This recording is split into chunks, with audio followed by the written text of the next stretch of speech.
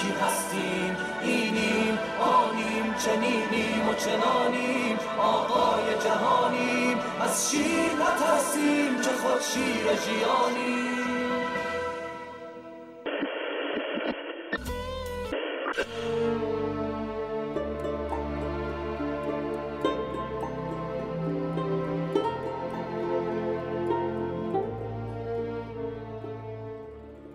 رادیو تکنیکوم.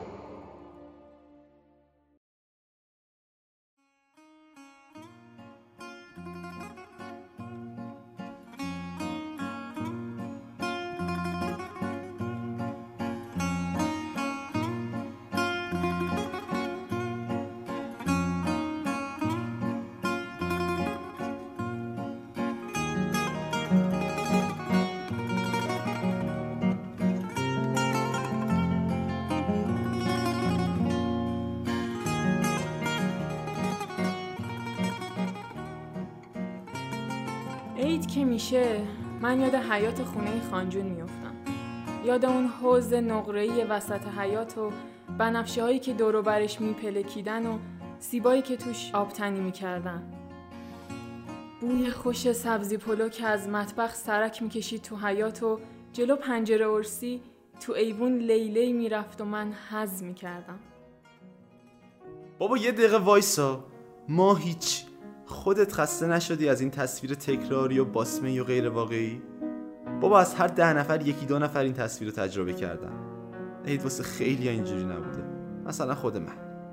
عید واسم چی داشته به جز این که بابام شبا باید دیرتر میومده خونه تا بیشتر اضافی کاری بگیره که بتونه واسه ما یه دست لباس بخره. عید واسه من چی داشته به جز این که مامانم مجبور بود با اون کمر و زانوی خراب و بیمار دیوارای سیاه شده خونه رو دوباره بساوه که مبادا یه وقت به بابام بگه باید دیوارای خونه رو رنگ کنیم و شرمندگی رو تو نگاه بابام مزه کنه. عید واسه من چی داشته؟ هیچ. تو بازار قدم بزنی بدون اینکه پول تو جیبت باشه، 1000 تا چیز دلت بخواد، 1000 نفر رو ببینی که 1000 تا چیز میخرن اما 1000 تومن تو جیبت نباشه که یه چی واسه خودت بخری. اینه عید ما. بس دیگه حیات خونه خانجون بوی سبزی پلو و اسکن تا نخورده و بهش کمال بندازه الکی.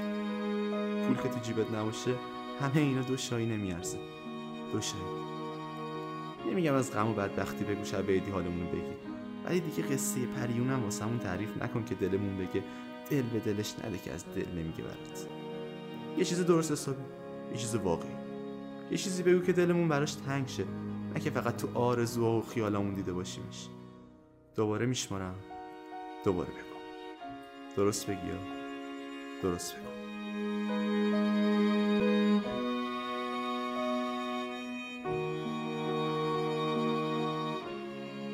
عید که میشه من یاد بچگیام میافتم که باورم میشد با هوای تازه و شکوفه شاخه های خوش همه چی یه‌ها از این رو به اون رو میشه.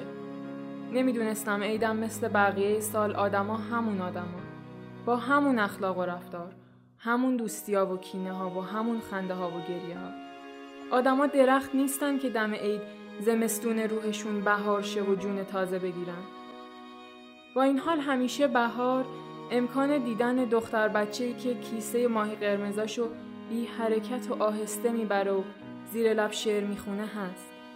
هنوزم با کمی دقت تو خیابون مردم سرمست بهار رو میبینی.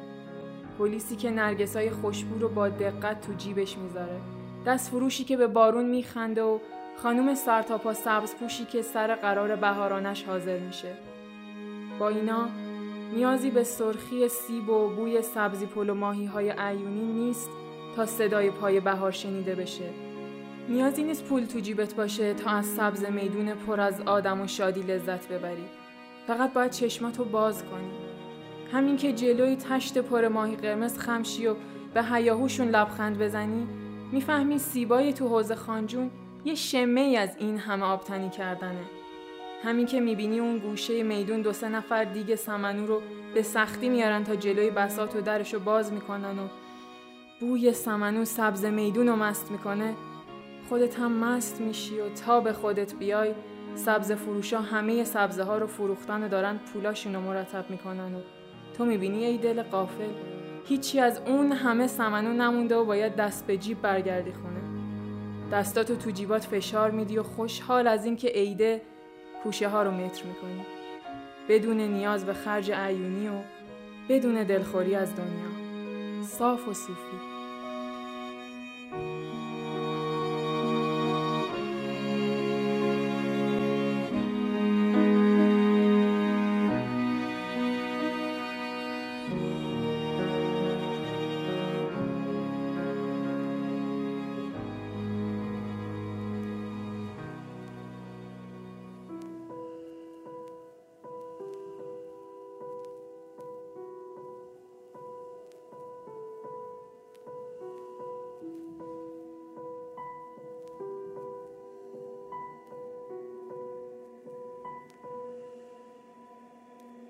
چشمای خسته،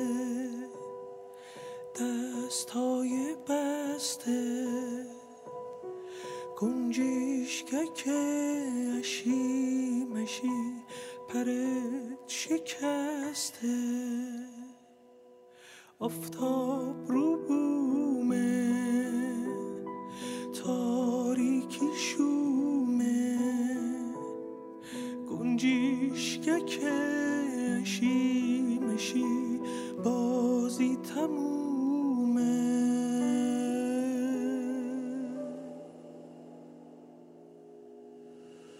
باد اومد زرد شدی، برف اومد سرد شدی، شعر بودی درد شدی تو.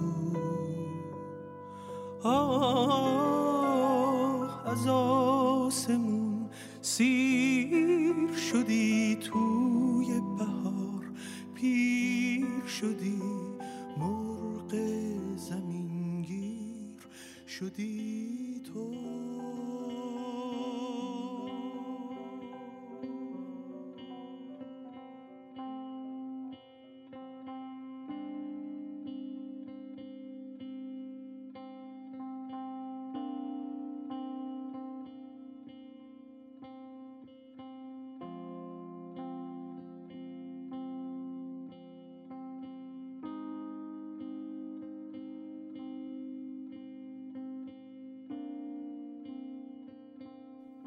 دم عید که میشه همه یه آرامش خاصی تو نگاهشون دارن.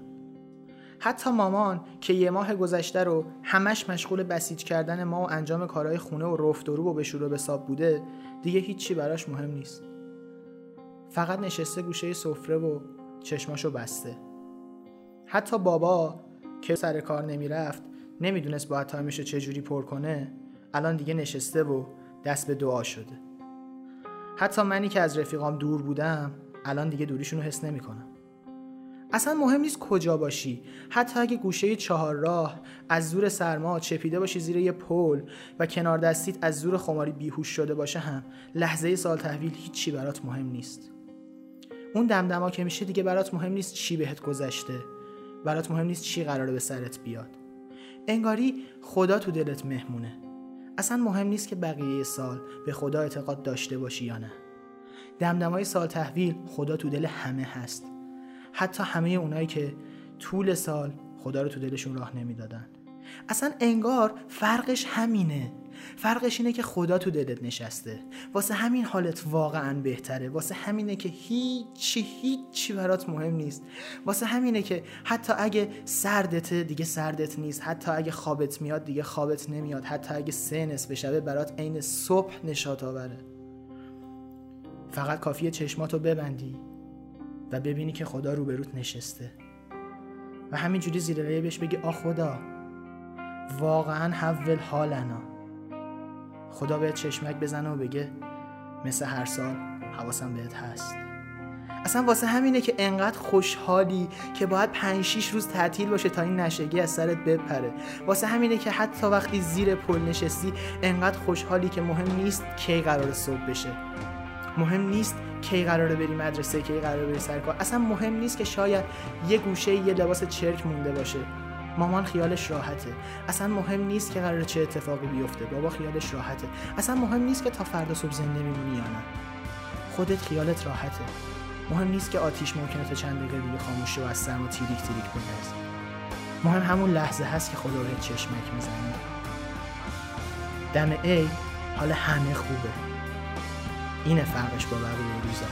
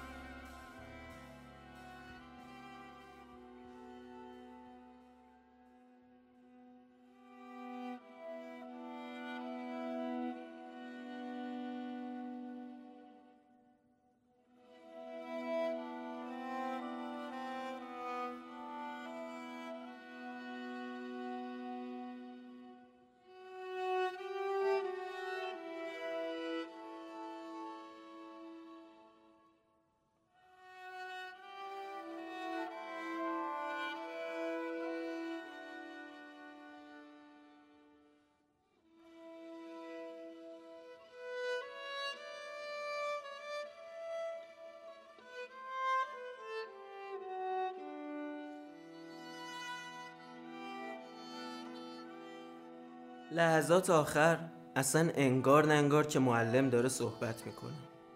نگاهمونو به ساعت کلاس دوخته بودیم. 10 ثانیه آخر که شد بی توجه به معلم شروع میکردیم شمارش معکوس.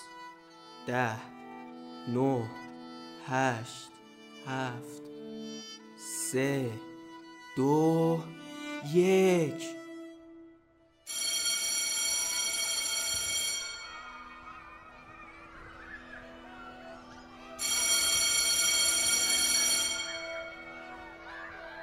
و بعد از عمق وجودمون فقط داد میزدیم و کیفمون رو روی دوشمون مینداختیم و میرفتیم تو حیاط. معلمامون هم پشت سرمون میومدن. اون وقت ما هم سر و سینمون رو جلو مینداختیم و ادای بزرگترامون رو در میآوردیم.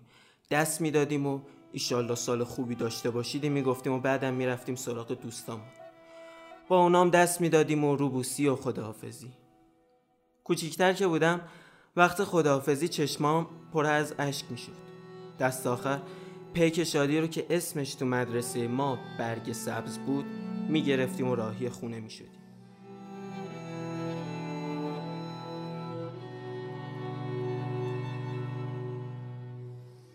یکی دو روز اول از ذوق و شوق شروع میکردم جلو خوندن.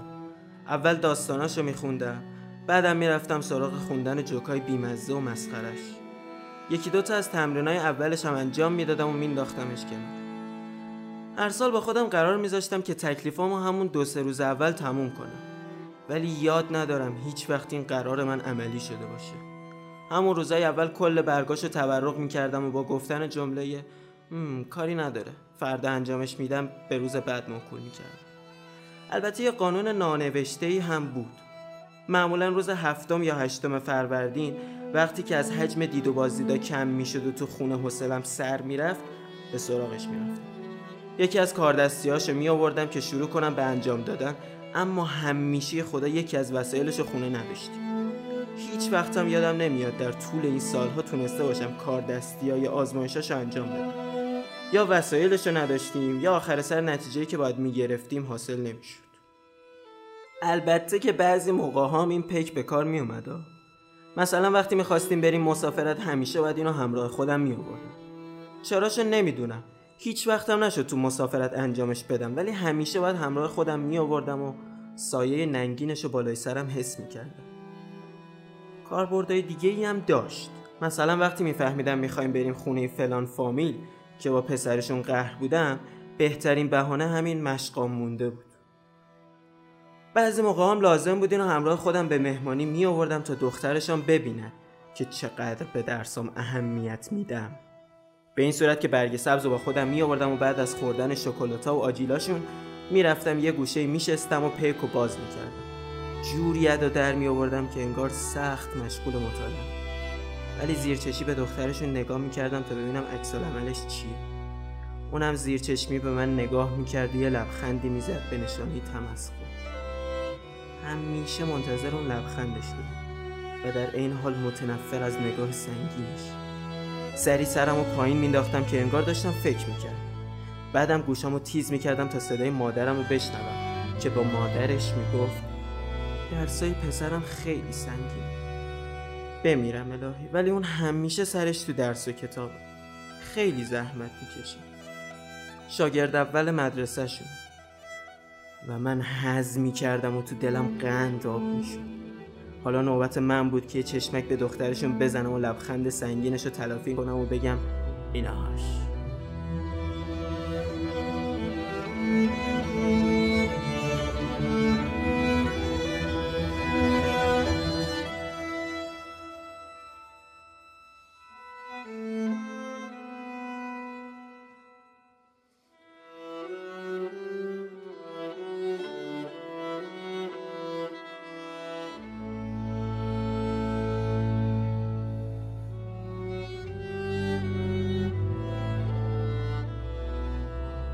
و اینجوری بود که روزا سپری میشد. هر روز صبح که از خواب بلند میشدم به خودم میگفتم امروز نصف پیکو حل میکنم. شب که میشدم خودم رو ملامت میکردم که بیا امروزم هیچ کاری نکردم. و تعطیلات عید به سرعت سپری میشد تا اینکه 13 فروردین فرا میرسید. کم کم استرس میگرفتم ولی به روی خودم نمیآوردم. دلم نمیخواست این روز آخری به خودم بد بگذرونم. روز طبیعت رو با فوتبال و توپ دولایه و آببازی و آبگوشت مادر بزرگ و پانتومیم کنار فامیل میگذروندم تا ساعت 7 شب. دیگه چاره ای نبود. باید همه پیکو تا فردا حل میکرد. سری بساط پیکو پهن میکردم و تونتون شروع میکردم به نوشتم. با یه حال خراب. همشم به خودم میگفتم اگه هر روز تکلیف همون روز انجام میدادم. میخواستم یکی دوتایی هم بی دلیل به معلممون نثار کنم که خب دلم نمیومد. دلم براش تنگ شده بود. چند صفحه اول خودم حل میکردم، بعد کم کم اعضای خانواده هم به کمکم میومد. اونا هم هر کدوم به طور جداگانه این ذکر رو زیر لب تکرار میکردن که این همه بهت گفتم تکلیفاتو نذار برای شب آخر. و خلاصه با هر ضرب و زوری بود پیک و پر میکردم و ساعت 1-2 شب از فرط خستگی خوابم میبرد. اون وقت مادرم میرفت و برای اینکه فردا نمره خوبی بگیرم میشست تمرینایی که مونده رو برام حل میکرد. میموند رنگامیزی و جلد کردنش. صبح که از خواب بلند میشدم بدو شروع میکردم به جلد کردن و صبحانه نخورده راهی مدرسه میشدم. در اتوبوسم به هر سختی بود رنگش میکردم. وقتی هم میرسیدیم مدرسه بازم ادای بزرگترامون رو در میآوردیم و شروع میکردیم به روبوسی همدیگه و تبریک سال نو. و خیلی زود متوجه میشدم که بقیه بچه ها هم مثل من تکلیفشون رو گذاشته بودن برای شب آخر. و این بود که به تصمیم خودم افتخار میکردم و از اینکه تکلیف هر روز رو همون روز انجام ندادم به خودم میبالیدم. برای همین هیچ وقت استرس شب 14 فروردین برام درس عبرت نشد.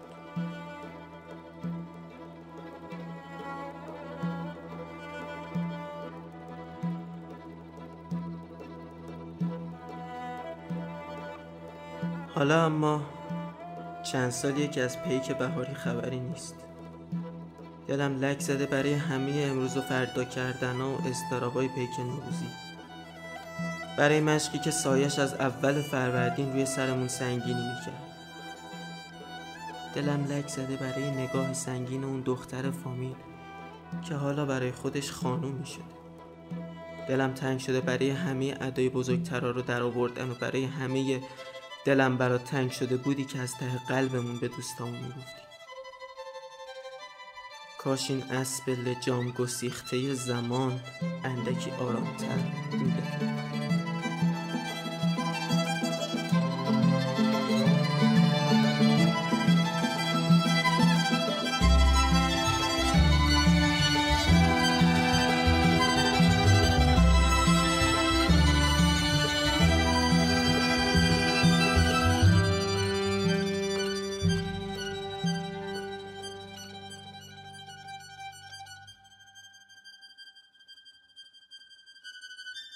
آنچه شنیدید قسمت 7 از رادیو تکنیکوم بود.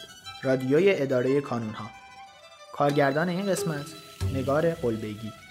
گویندگان شایان پورجعفر، علی فقیهی، محسن رضوانی، نگار بیگی.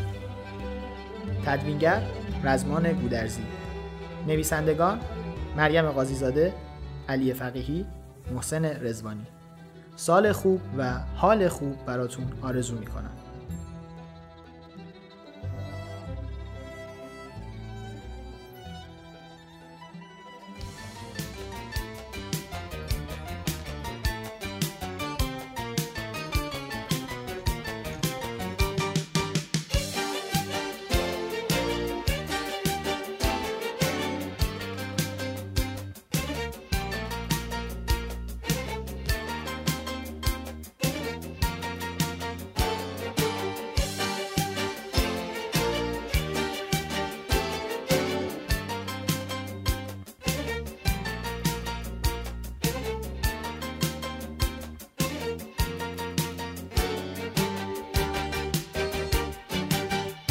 تو وا کن پسرو، سر تو بالا کن دخترو، همگی بریم قاشق زنی، حالا دیگه بس دشمنی، مردم دیگه فال گوش نمیرن، چی شده که دارن میمیرن، پسر خروس جنگی شده، دختر دلش سنگی شده، دلخوری بسه آی آدما، بهار میرسه آی آدما، بیا ای عمو نوروز، برو ای غم امروز، الهی که برامون مبارک باشه هر روز.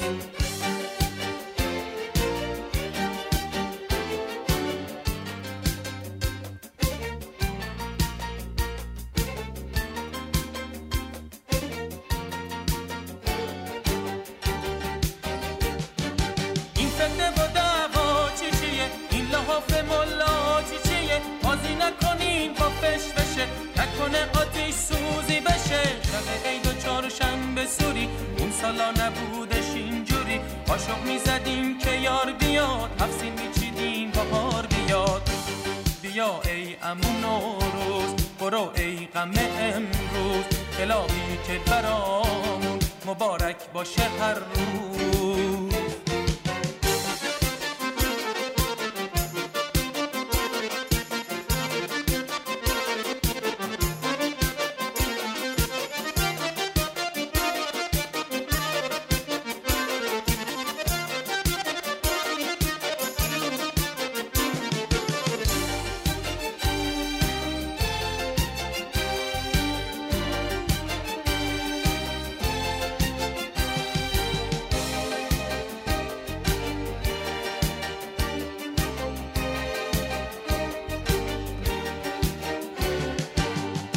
تو وا کن پسرو، سر تو بالا کن دخترو، همگی بریم قاشق زنی، حالا دیگه بس دشمنی، مردم دیگه فال گوش نمیرن، چی شده که دارن میمیرن، پسر خروس جنگی شده، دختر دلش سنگی شده، دلخوری بسه آی آدما، بهار میرسه آی آدما، بیا ای عمو نوروز، برو ای غم امروز، الهی که برامون مبارک باشه هر روز.